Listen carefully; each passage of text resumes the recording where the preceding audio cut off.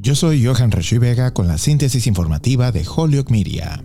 Curative anunció el miércoles la puesta en marcha de servicios de salud pública y pruebas de COVID-19 en un nuevo sitio de pruebas realizadas en el auto con hasta 300 pruebas por día disponibles. Ofrecemos una opción de prueba simple con los resultados entregados directamente de 1 a 2 días después de recibirlos en nuestros laboratorios y sin costo de bolsillo para los pacientes, dijo Fred Turner, director ejecutivo y cofundador de Curative. El nuevo centro de pruebas ya está en operaciones y tiene pruebas disponibles todos los días, de 9 de la mañana a 5 de la tarde. Aunque se recomienda hacer cita, también se aceptan visitas sin cita previa. Las citas están disponibles en línea en cur.tv/Holyoke.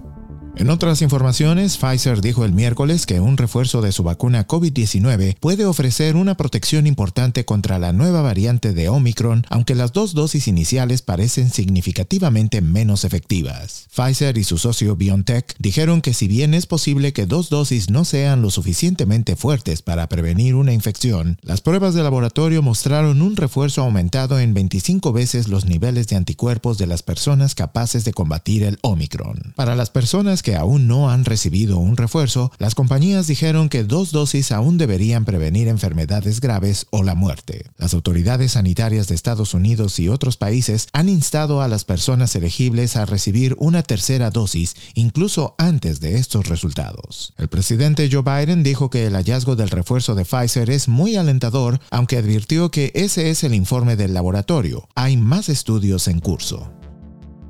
Yo soy Johan Rashi Vega y esta fue la síntesis informativa de Holyoke Media a través de WHMP.